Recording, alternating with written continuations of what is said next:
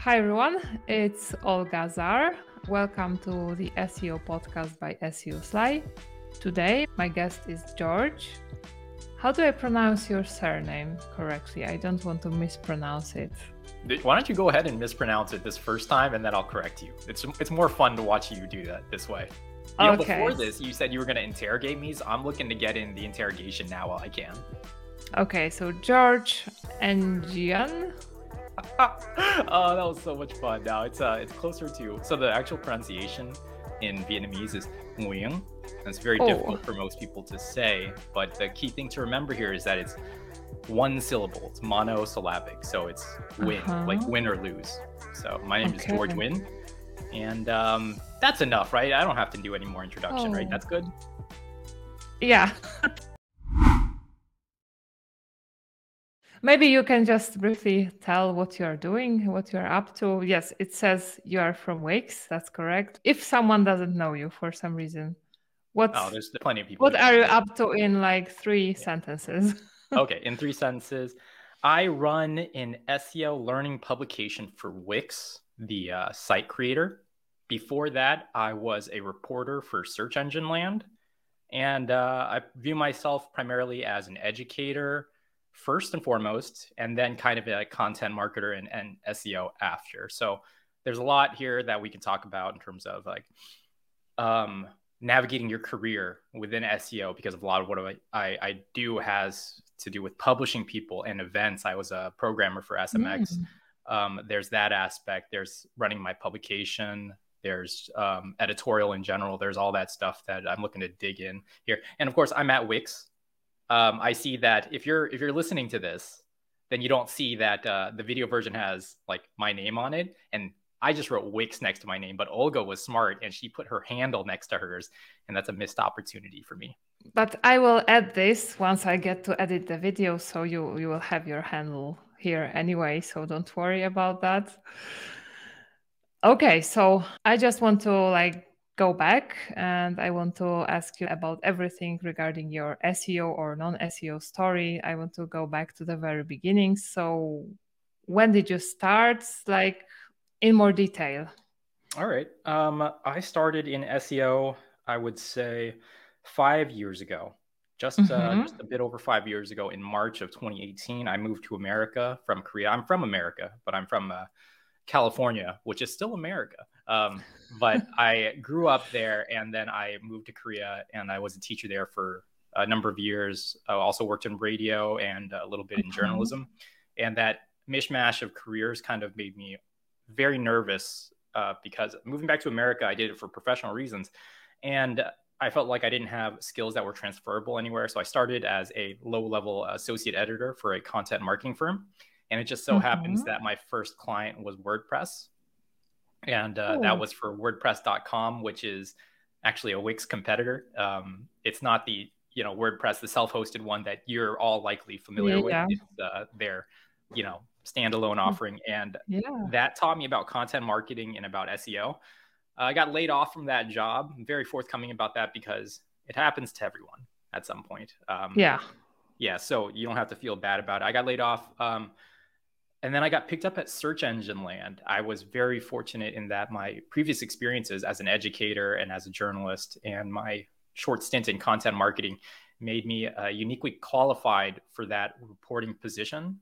And I did that to the best of my ability for about 3 years, got to work with some wonderful people, helped to program SMX, the conference series, learned what it was like to communicate with Google, Bing, Yelp, et cetera, on a regular basis, and work with a lot of people in the industry, pulling them into my stories to get their insights. And that's really an important aspect of my career, is involving others in it, because that's what has made me successful up to this point in what I do. And then the opportunity to run my own publication at Wix came up almost a year ago, a little bit over a year ago. That opportunity came up, and I didn't start until April of 2022. And I've just been focusing on launching this publication. It's called the Wix SEO Learning Hub. It's already live. It's launched, right? But making it one of the most authoritative, if not the most authoritative, place for our particular audience. And I want to conditionalize that. I say our audience in that I'm not looking to necessarily go after like, search engine land and search engine journal and Moz and all those, because I don't believe those are necessarily the same audiences. Yeah. Because we're not an SEO tool. And so, yeah, that's what's going on with me now. That's everything in a very short, hopefully kind of short story.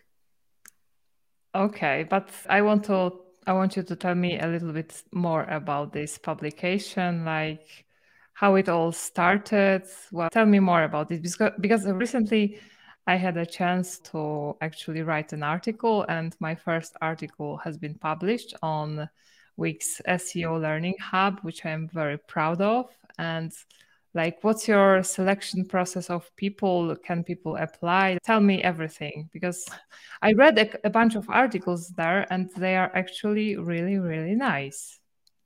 They're actually really, really nice. I like how you say, like, by default, most publications aren't really nice. It depends in as everything in SEO, but on some very, very, very huge blogs, sometimes you get that feeling that this is like I don't know which article written today, and maybe there isn't enough vibe in it, passion. And here it looks like every article is kind of unique, written by an expert. And yeah, tell Yeah, me about it. let's I'm sure the thing that most people are going to want to know out of the series of questions that you just asked is contributor selection. And we do not openly accept contributor pitches. That's just not something we do, because there is no amount of staff that really would be able to handle the amount of volume. I get pitches just constantly from email and LinkedIn and so on and so forth. And unfortunately, we don't have the time to go through everything and vet everybody's credentials to establish that they are an expert. We have an expert page. So the hub functions as an asset for Wix, an educational asset, a brand asset, not a conversion asset. So you'll see that we don't have CTAs in our content. We don't try to sell Wix because it's really about learning SEO, and that independence, I'm hoping, will result in more authoritative content in ways that other publications can't, because they have to sell you tickets to a conference or they have to sell you premiums and things like that. We don't have to do that. We just are doing it. Educate, yeah. So the authority of our contributors is a big thing. And hence why, publishing Olga Czar is meaningful for us, because we know that you're reputable on how to get started on a site audit, on more advanced site audits, right? You'll notice that our contributors are generally experts in whatever they are writing about, although many of them have comfort in many areas of SEO. That's just kind of what you need to be. We generally do things by a referral system. So between myself, Morty, and Crystal, what I like to consider the editorial team of the Learning Hub, even though their responsibilities are far greater than just the Learning Hub. To be clear, I primarily am in charge of that, but between the three of us, there's a lot of referrals. There's a lot of people that we know, and if we don't know who can talk about something competently, then we look into our networks and we ask. We do that by trying to see who we know, and also factoring the diversity aspect of it. We've gotten some really good coverage about how diverse we've been and our gender balance. Yeah. Those are things that are intentional. They are, I feel like a lot of organizations make it sound really, really, really, really difficult. And I would say that for the bandwidth that we have, yes, it is difficult. There's really only like 2 people that care about like making this a real thing. And like, and when I say care about, I don't mean like just like, oh, it would be good. I mean like actual putting hours into it, right? Everybody cares about making diverse, but it's not everyone's responsibility. That only comes down to 2 people. And so balancing that out is another way that we look at our contributor selection. Another thing also is that we only publish twice a week. And what you were saying about the quality of the content, things being actually very nice, things turning out a certain way, showing that the writer is interested, all of that kind of comes through in our process. That cadence of just 2 a week is very intentional, because we want to make sure that everything goes out. And if you're ever only going to read one article from us, then it has to be good. And that's the way I like to think about that.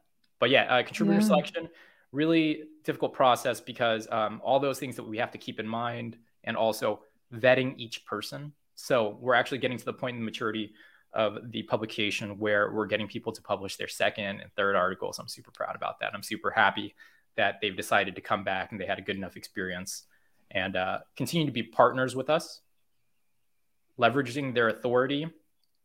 I mean, if you have a budget, you can do anything, right? If you're Yeah. Google or you're Microsoft or whoever, well, not maybe not that level of authority, because if you just work there, then you have that level of authority. But like, you know, a SEMrush, for example, Mm-hmm. if you have a big budget, you can get a lot of authority. People will write for you. But the question is, will people become advocates of what you're doing? And so we pay people for every contribution, so that incentivizes them to do that off of that. But I feel like that's not the main thing people want. People want the association with our brand, which isn't hard to give. But yeah, there's just a lot of factors in thinking about this and weighing out who gets to contribute and when. And I could just go on and on. But I think that's the gist of what you want to know. Yeah, and I also wanted to touch upon that you pay for each contribution, which is, and I don't know if it is like a super motivating factor, but I really like that approach because we are so busy in our lives, and sometimes it is like I have been invited many times, but most of them don't offer any kind of reward for your time. So that's really, I think, nice. And regarding the topic selection, one question. So Wait, before we get to the topic selection, yeah, I want to share with you an anecdote about yeah, being about payment, mm-hmm. just in general. I remember there were a lot of discussions about paying contributors and things like that. And one of my very good colleagues, Carolyn Leiden, who I'm sure you Mm-hmm. know, Yeah, she was the one who told me, like, for those people who do know me, I'm kind of a quieter person, especially on social and things like that. I recognize my role as an editor and I don't try to fight against it, although I am trying to make the best of it for my own career and for the betterment of the hub. But I kind of keep quiet. And that's kind of the same way in meetings. When something strikes me, then I'll say something. Um, the subject of pay is something that everyone is always talking about on the publishing and the conferencing side, on not always, but on a regular basis. And I shied away from those conversations because I felt far away from them. I felt like editorial was my job and not the other aspects of the business.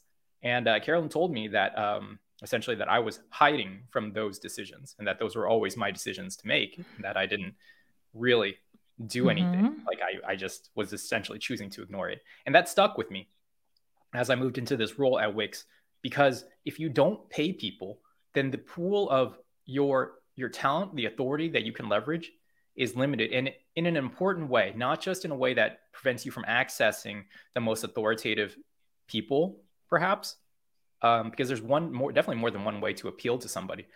You are preventing people who need to spend their time earning money from writing for you. I've spoken to Exactly. um, members of the FCDC, right? The Freelance Coalition of Developing Countries, I believe, Mm-hmm. is what that stands for. And I talked about them, like, oh, why do you want to contribute? What makes you eligible? And one of the things is like, yeah, well, you paying is a big deal, because otherwise I wouldn't be able to do this. I wouldn't be able to take time away from working to do this. And that plays into a component of diversity and all those other things. Also, just like, it's not a huge amount of money. It's just to make people kind of feel better about it, essentially. So, yeah, is it worth it? 100%. I want to keep doing it for as long as possible. Again, like we give you everything we can in terms of online visibility. We're trying to build out expert pages, but I'd like to see the industry move to a place where people are regularly getting paid for their contributions at conferences and at publications. Yeah, 100%. So let's quickly jump to topic selection. So you find, for example, there is an expert you think that can write, and do you offer them like the topics to choose from, or they can just write about anything they feel writing about? That's the beautiful thing about the early days of a publication. We're not even in the first year of the hub being live yet, but especially in that first 6 months, you were playing catch up on so many topic areas, especially if you are operating in a mature sector. So there's, Uh-huh. over a decade of history on just SEO as we know it in this modern era essentially, right? So at the beginning, I could just be like, all right, I know who writes well, I know who explains well. What do you want to talk about?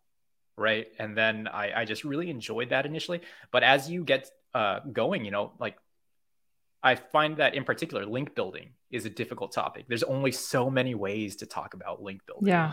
right? Like every time I say that to a link builder, they just kind of like, yeah, that's true. Like, like it's almost like a thing that they're just like, yeah, there's only so many ways. Like, especially if your budget is limited, then we're talking even fewer ways, right? So we're at the point now where we have to intentionally look at our topic clusters. So we've definitely matured in our strategy. We have topic clusters, things that we're looking for, content that we want to assign out in various ways, shapes, forms. And so I'll just get on a meeting with the editorial team, Morty and Crystal, and we will start naming people that we think would be good for this. And for Uh-huh. anything that we find that's pressing that we don't have someone for, we'll reach into our network. That's essentially what happens there. But topic selection, topic clusters, and then the biggest buckets first. We kind of have we're at an interesting point in the life of the hub because Wix is looking to mature in terms of who the audience we're targeting content at, right? So I'm talking about more advanced topics, Mm-hmm. which never made sense for Wix before, but now it does. But on the other side, our audience of self creators is huge. SMBs, we have over 280 million users. Oh. So 50% of our content has to kind of go towards that audience, that beginner stuff of like even content like what is a search engine or things like what is a landing page, the things that an everyday person would ask that an SEO would just instinctively kind of know after 3 months. And then Mm-hmm. on the other side, more advanced topics. Thought leadership is something that we try to pursue. It's been easier with Morty and with Crystal, but it's not always easy because we're not at that point yet where people associate us with regular thought leadership. And so that's kind of like a next frontier for the advanced audience. Mm-hmm. Sure. Okay, so and what the process looks like. So someone writes the article on the selected topic, they send it to you, or what does it look like? So I think we're at the point where we're probably near like 4 dozen contributors or something like that, Oh. 3 or 4 dozen. And almost all of them start the same exact way you did, Olga, with an Uh-huh. introduction. I sit down with the contributor for usually a 25-minute call that ends up taking about 35 minutes. I walk them through the mission of our hub, and it goes a little bit something like this. We're looking to educate. I already told you at the top here what the hub's purpose is, and then I ask people directly, why do you want to write for us? And I'm just looking for honesty, not a specific answer. And then I tell them why I work on the hub, and that's usually comes down to my passion for like I want people to know how search works in general, and I also want to help like small businesses, and then the diversity component, all that stuff. Then we start talking about content ideas. Once like we're all aligned on the reasons why we're working together, I find that that's a really good motivator for people, and also helps me contextualize them. Then we'll kick around some ideas. Usually, when I'm talking to someone, there's a reason. It's either a strategic partnership, or we're already thinking like we want something, like maybe something about, I don't know. I'm editing something on local keyword research right now, right? Like I wanted something on local keyword research, which is Mm-hmm. why I'm talking to this person, or something I want to build out that cluster in general. We'll kick around an idea, go back and forth. I will ask them generally to send me an outline. I'll make some notes. I'll approve the outline. 1 week later, or not 1 week later, 4 weeks later, I'll ask them to send me a draft. The draft goes into my editorial queue where it sits for weeks, far too long, because I'm the only editor that works on the content in the hub. So Uh-huh. the fact that it kind of turns out a certain way every article is very intentional. And I put a lot of time into the edits, as I know you've seen. I'm very Yeah. granular with it. So the way it turns out is it's almost personal for me, which is probably not the best thing to say as an editor. But yeah, that'll get in my editorial queue. And then one day, after a few weeks, the author, who probably hasn't at this point heard from me in a few weeks, will just get like hundreds of notifications about like suggestions. Then I'll email them to formally tell them, review is done. Please look at my review, challenge, accept, reject, express outrage, whatever you want. We'll go through it, finalize it in the next week, and then I will stage it and they will publish it. All told, it can take 3 months. I can make it go much faster if there's a pressing need, but in general, 3 months, is that right, Olga? Would you say that it took you about 3 months? I think so. Yeah, that's possible. Yeah. I remember the moment when I started getting those notifications and I thought, oh my God, so so many things. Yeah, I tell people during the onboarding call that like, hey, you're gonna Yeah. get a lot of notifications, and it's like if it's your first time, like don't check your email, don't start opening them. Just do it for your own mental health, like that day, and just know it's normal for me. And so yeah, Yeah. but yeah, about 3 months.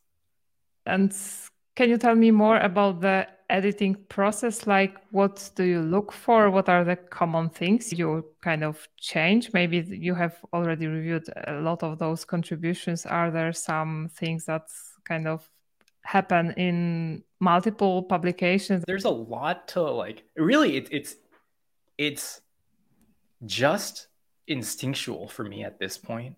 Uh-huh. I know that doesn't really help you tell things, but like one of the things that separates really effective communicators from people who are churning out more like documentation. I know you know what I'm talking about. Some SEO writers Yeah. just like this is the documentation, like almost like a developer. And there is an Yeah. audience for that, right? But that is not the Wix SEO Learning Hub audience. I'm looking for context.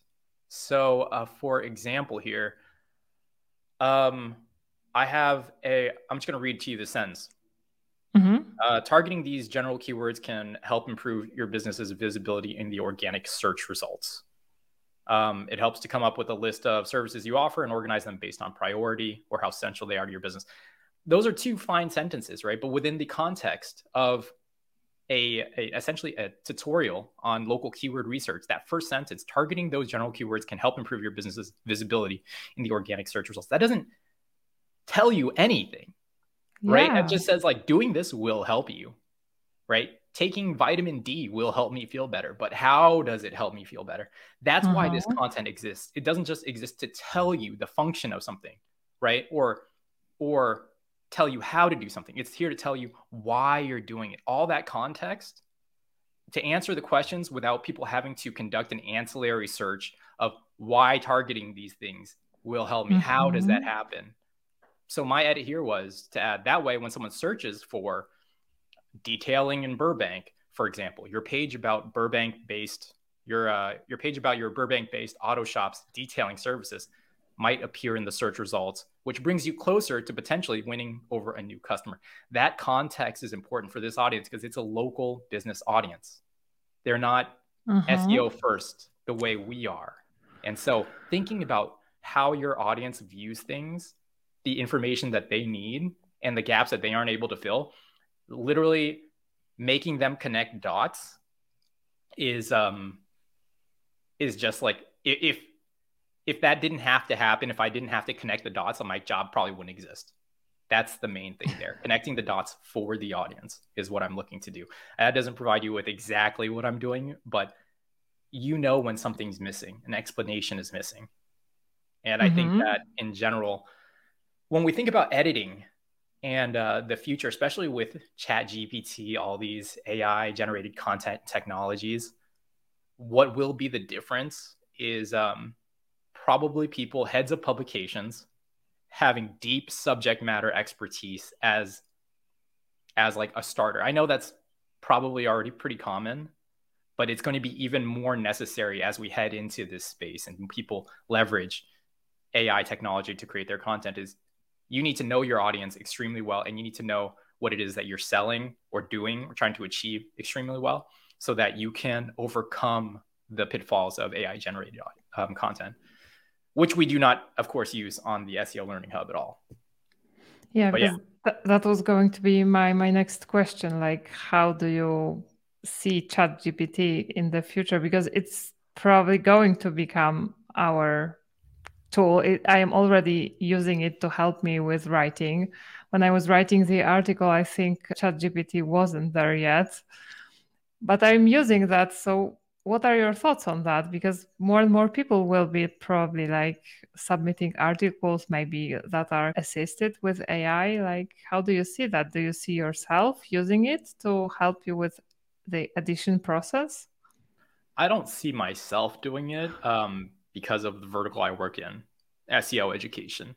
We've Mm-hmm. seen these technologies spit out best practices for SEO, and they read very generically. When they're accurate, they read generically and they paint with broad strokes, if you get what I'm saying. There's a lot of nuance that's lost in Yeah. the AI generated SEO content I've seen as of late. But if I was like, I don't know, a baking blog, like it might be a lot more straightforward, something more general, something where the technology doesn't change as that often and there's not a ton of nuance. I'm sure a baker is probably upset with me for saying that, but like that's what I'm thinking.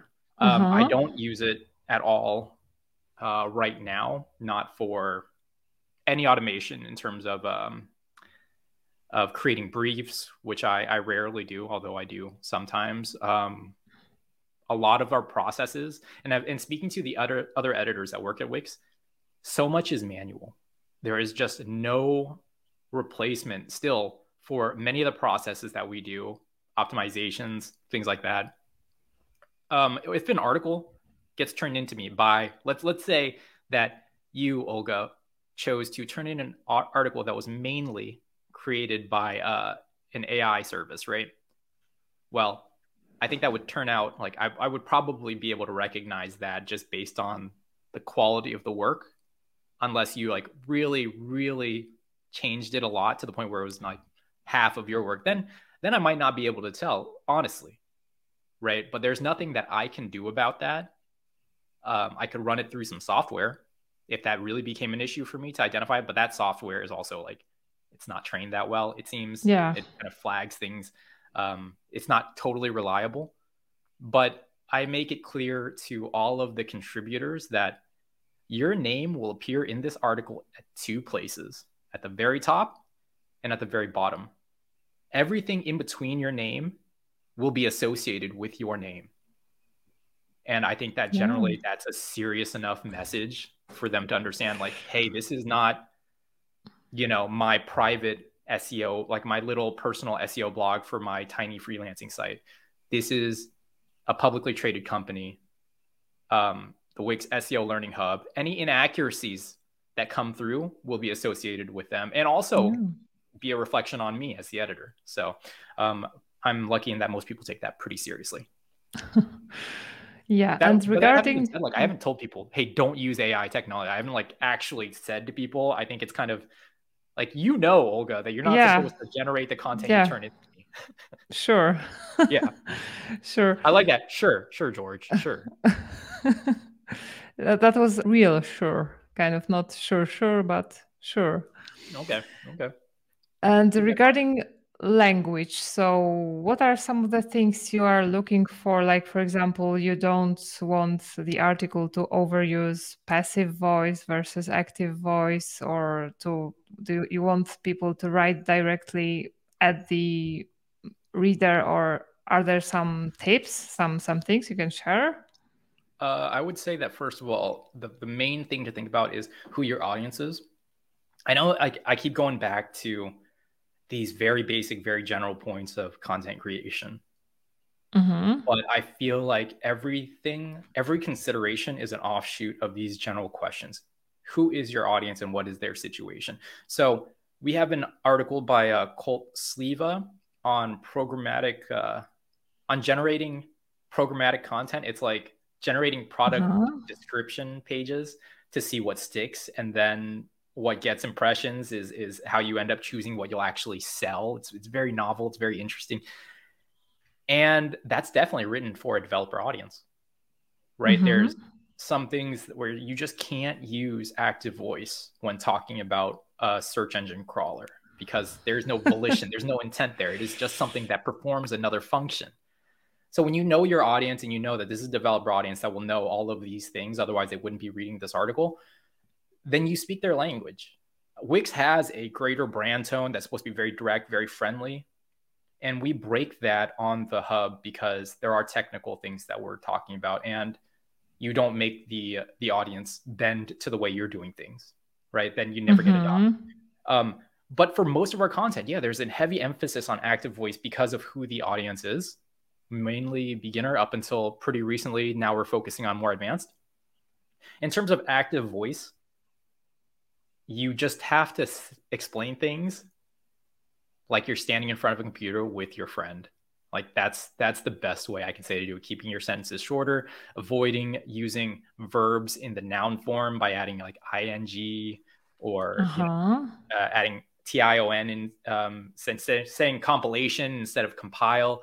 Those kind of things, they're basic grammar things, but I've seen many people as a default just write in the passive voice, right? Everything is happening to something else.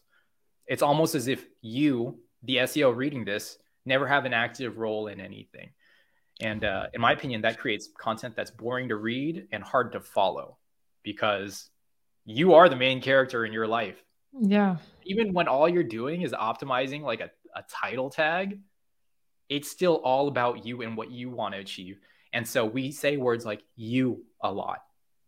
When we do hypotheticals, we say your business, right? Because we always want to keep that in mind. Also, it helps to frame for the writer that you're not just talking in broad strokes, that somebody is actually going to sit down, read this, and make business decisions based on this article.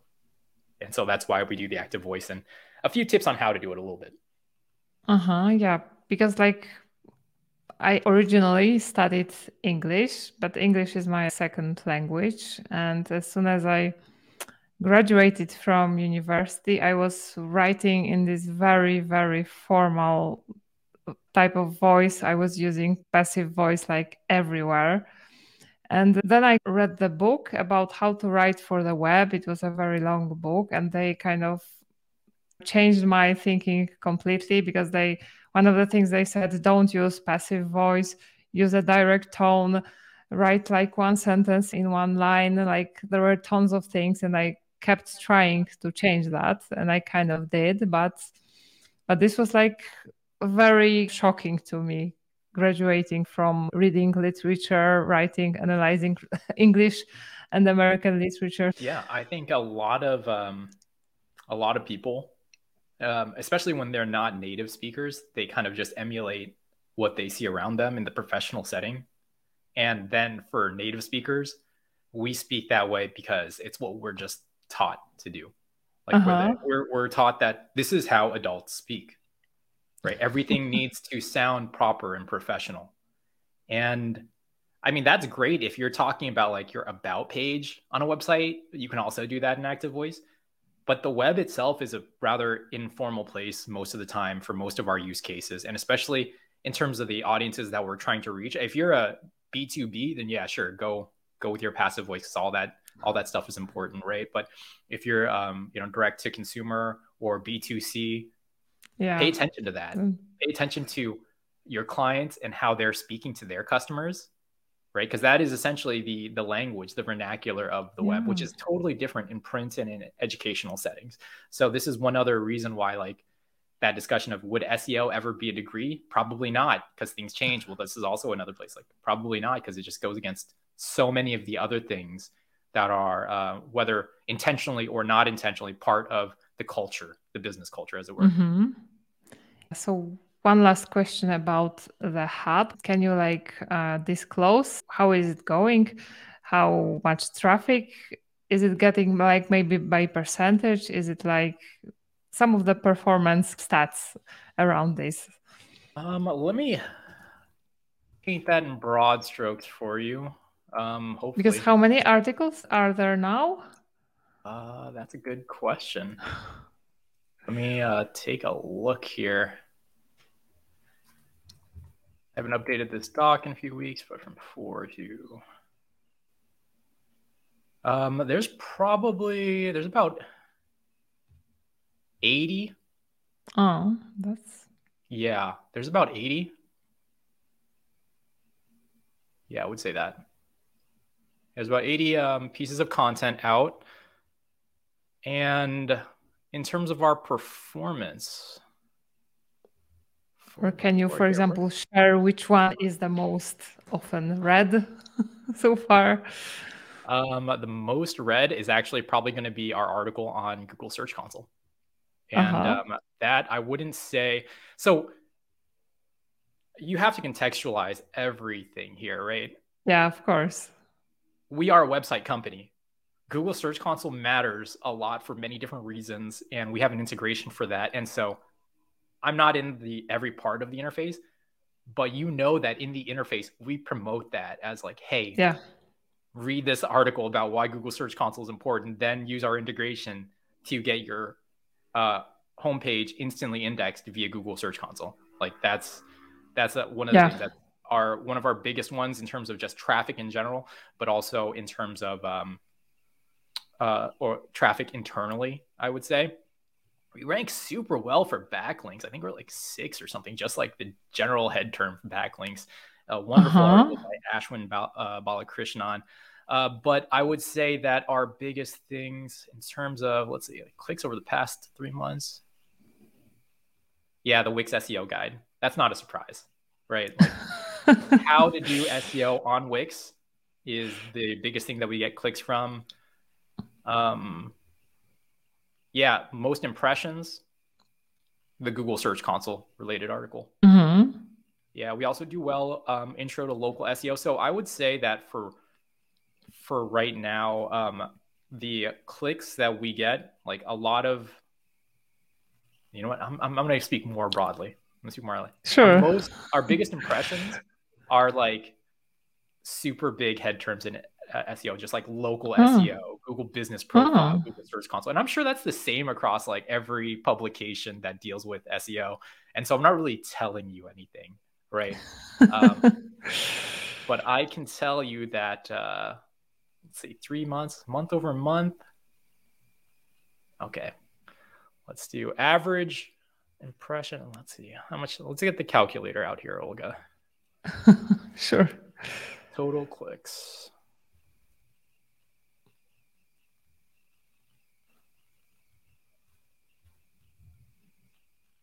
Right, we have 90% more clicks in the last 3 months than we did in the 3 months prior. Oh, that's a Yeah. nice gain.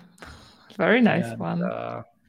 in terms of impressions, we have 130% more impressions in the past Mm. 3 months than in the 3 months preceding that period. And we're doing 3 months over 3 months because like the hub hasn't even been around a Yeah. year yet. So I don't have like annual data for you.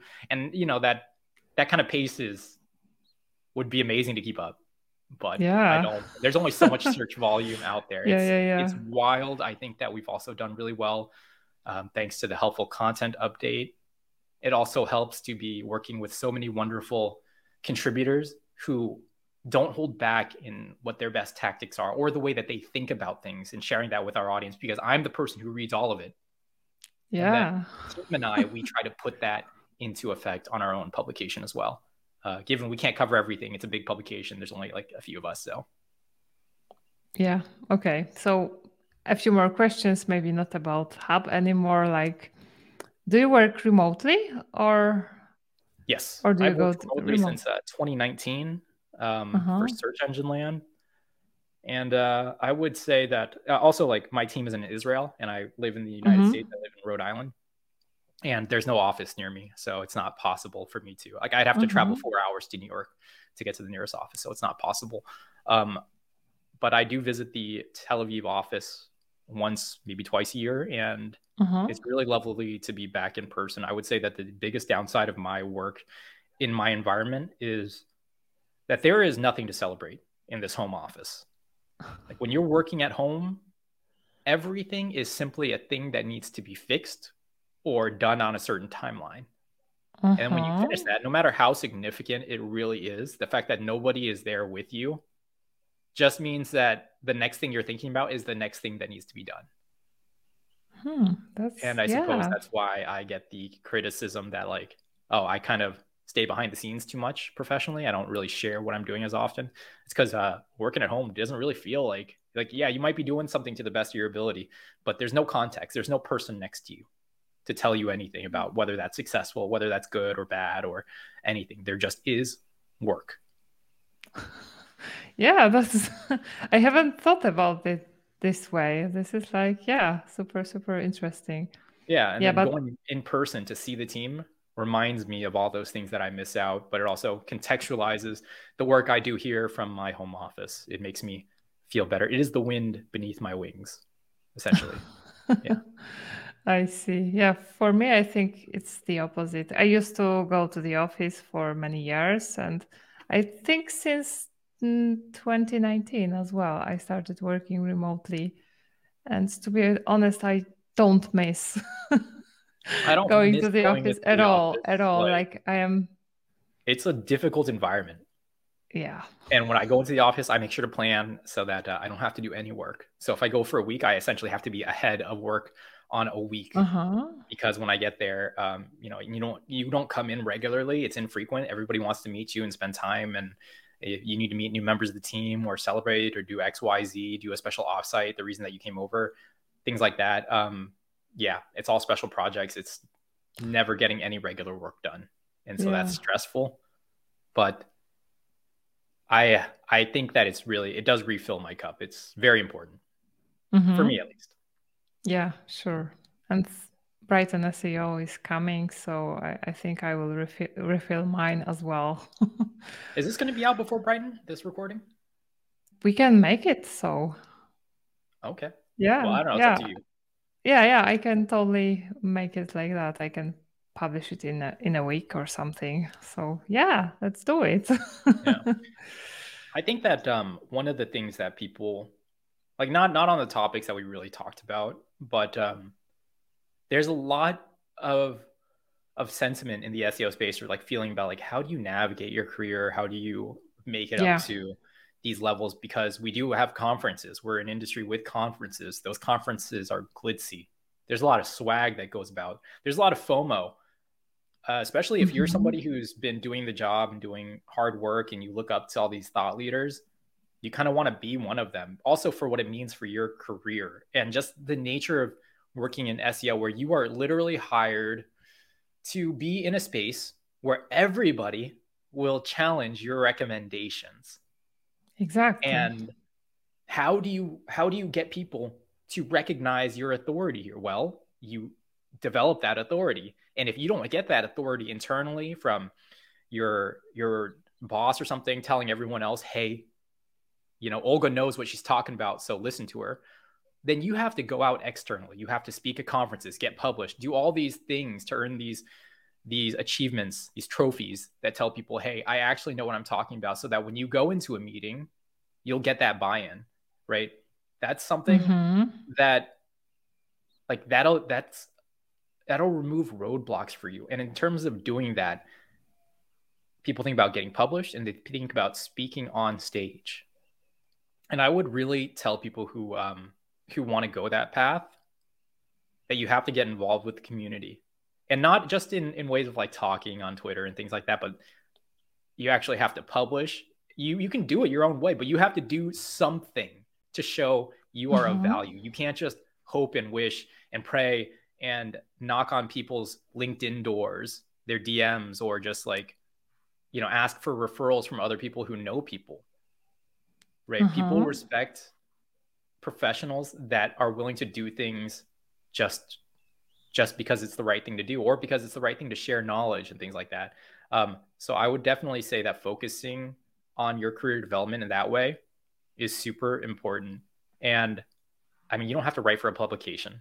You could just write for yourself. Hmm. Like you write for yourself, right, Olga? I know it serves like you also consult, so it serves that purpose. But But it, it's important to have a digital presence if you are an actual SEO, which is kind of funny because I don't, right? I don't have my own website. I tried and then I was like, oh, I don't have time for this. But you do need to focus on all those things if you're going to really make a prosperous career for yourself here. And I want people of color, diverse people, to start taking that much more seriously. in particular, because we're doing something here at the hub with diversity that I want to keep doing, but I want to see it expand. I want this to be the status quo, because when I came into the space, I don't remember meeting like another single Asian person for a really long time. And I've only met like Yeah. one other Vietnamese SEO, right? And it's not just about me meeting people like me, it's about the people Mm-hmm. that will enter this field, that are looking for people to look up to that maybe look like them or have gone through similar experiences. This is a rare industry in which you don't need a formalized college education to provide enough for your family. And so that's why I'm kind of discussing this at the moment. This is like this is exactly what I also wanted to touch upon, and I'm very happy that you did.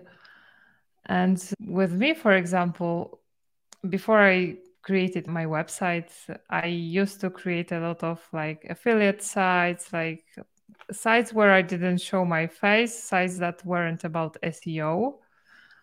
But I never really felt that this is it. It was kind of, I created the site and then I got bored with it.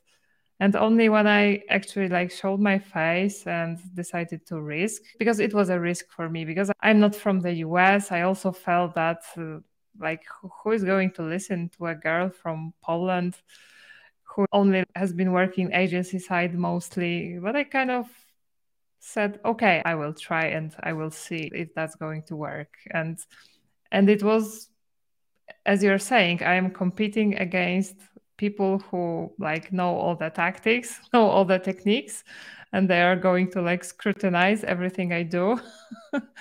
So that's, yeah, I can totally relate to that. Yeah, that aspect of imposter syndrome, not necessarily what you're saying, but of like that's what prevents people from starting, right? Like Yeah. everybody out there is going to scrutinize what you do. When you're starting, no one cares what you're doing. Yeah. What they care about is that you started.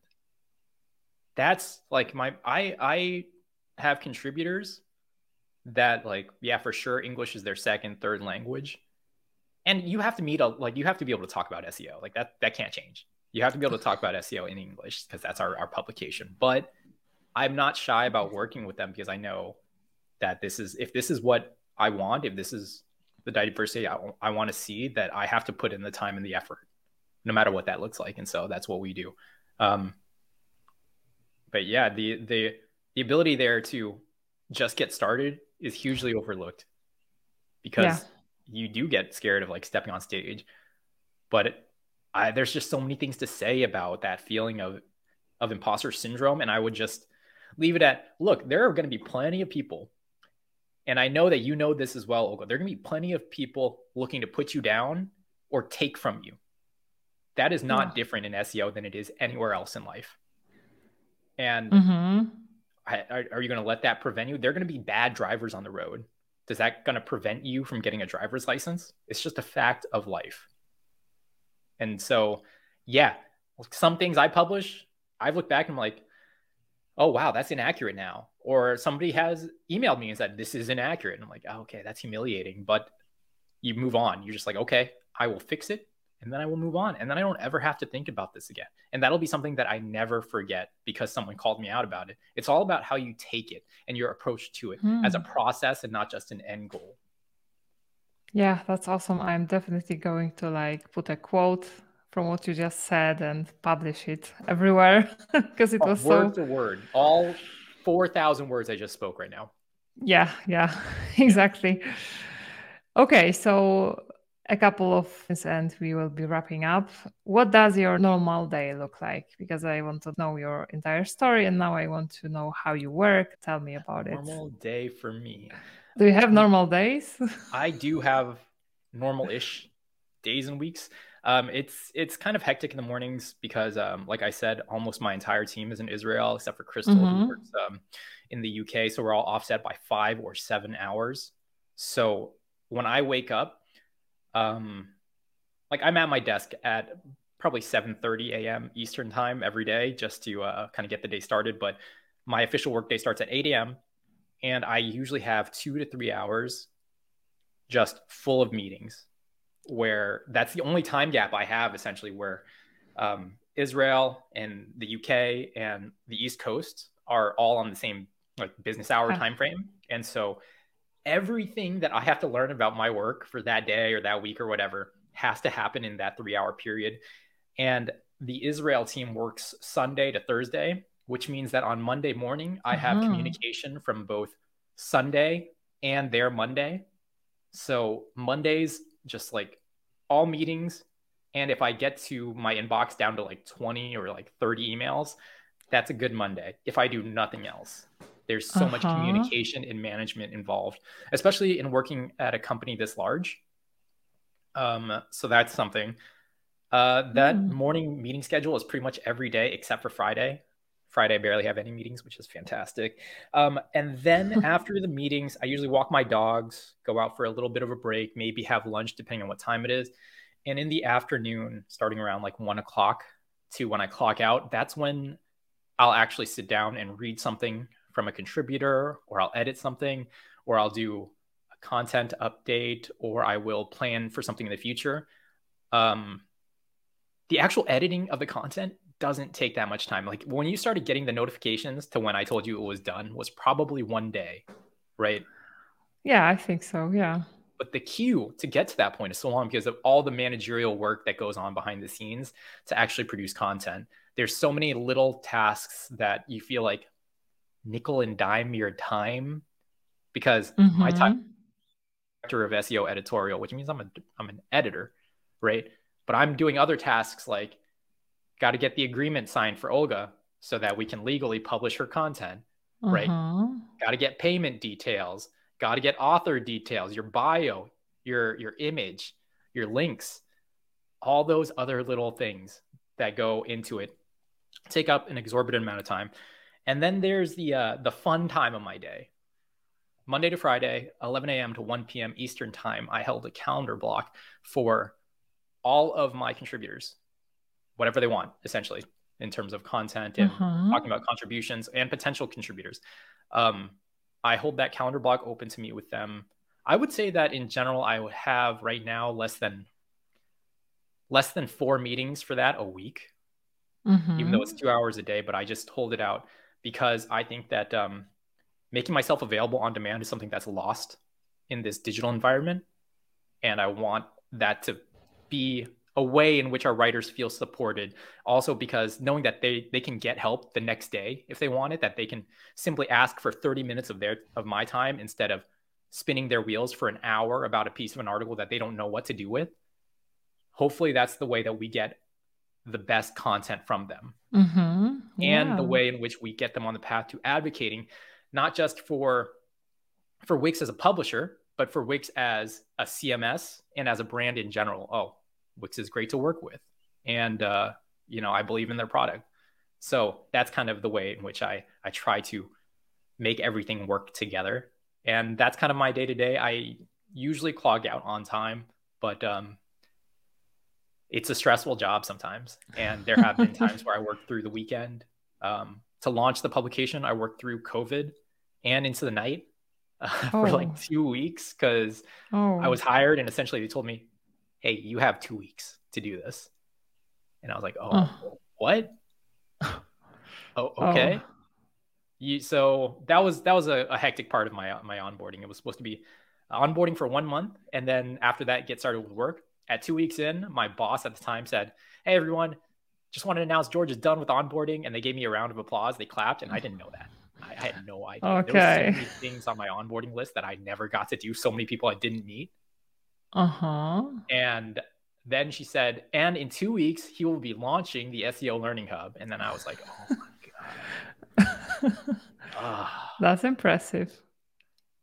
And I wouldn't have done it without Inbal Kochmeister, who is the product marketing manager in charge of the hub.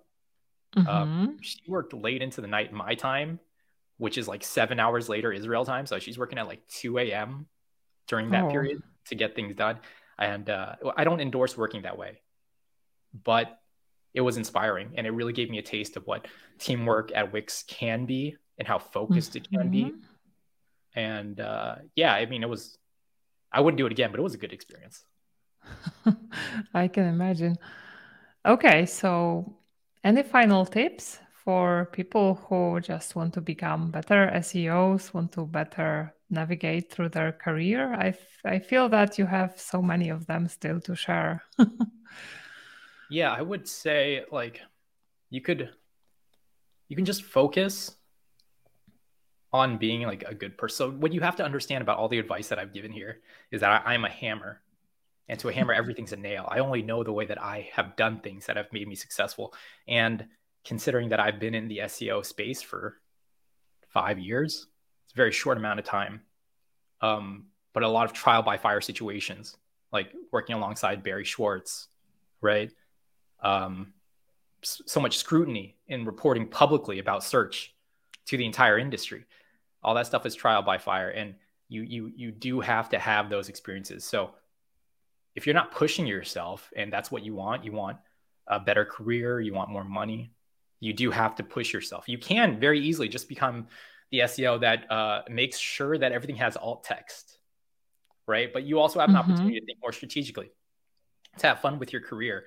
And because SEO is a weird space, people are characters, right? Some people don't even have like a full name, like on Twitter, Darth Nah Yeah. Linden. You know, like Yeah, yeah, Linden doesn't yeah. have a name. And we don't know what he looks like. Yeah, yeah. I heard Morty was on like a webinar or something with him, and he saw what he looked like before the recording started. Oh, okay. Yeah, right. But like that's the thing about SEO is that this career is kind of it's in a weird space. It conflicting with so many other things, but complementing so many things and so many weird, wonderful people that I almost guarantee that there's a place for whoever you want to be if you're passionate about it. All you have to do is start doing things, participating, and being genuine about it. I would say that that's very nebulous advice, but learning out in the open, being public with who I am and what I'm about, and my shortcomings, being transparent about what my objectives are and where I need help and things like that has made me more relatable to people.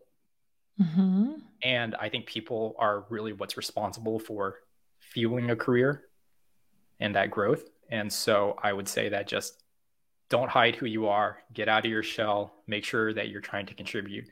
It's difficult for people who are short on time, but the reward is well worth it. There are a lot of people who want to see other people do well. There's so many educators in the space. And so, yeah, just don't be afraid and go out there and try to make the best of the opportunities or create your own opportunities. Okay, so I have another quote. Another awesome quote. Thanks. Okay, George. So where can people find you on SEO Week's Learning Hub or where else? All right. So the URL to the Wix SEO Learning Hub is wix.com/SEO/learn. And that's where you can read our content. In terms of Twitter, my handle is GeoChingu. Since Geo Chingu, it's just the first three letters of my first, middle, and last name. Uh-huh. And then I'm on LinkedIn. But I'm not gonna like accept your request unless you actually put a note in it. Like I get a lot of requests. I'm sure Yeah. everybody does, but if you Yeah. don't contextualize, to me, it's just spam. It's because I'm a person, right? Just be a person. Like you don't knock on your neighbor's door and not introduce who you are, right? That's the way I view Yeah. it. Yeah. And you don't offer just selling links Yeah, without introducing yourself because that's a common thing on LinkedIn. yeah, yeah. Okay. That's me, and I'm happy to engage in ways that I can. My time is limited, but I want to see people do well, and I definitely am looking for ways to interact in the community, be a little bit more part of it than kind of in the background, promoting other people's content because that's what an editor does, right? And I don't feel that way. I Yeah. don't feel like I'm in the background, but I definitely want to do more with my career, especially if part of my career is finding ways to highlight diversity in this sector. That'll serve that purpose for me as well. Yeah. Awesome. Awesome. So thank you, George, so much for spending this hour with me. It was a very insightful conversation. I learned a ton, and I think the audience also learned a ton. And I'm very happy that I will see you in 3 weeks. on Yeah. Brighton SEO. Yeah, I'm looking forward to it. And thanks for the opportunity. I know we hit a lot of bases here, but I'm happy to expand on it if anyone wants to reach out to me. And I hope people got their time's worth. Yeah. So thank you. Thanks, everyone. And see you in the next episode. Bye bye. Bye bye.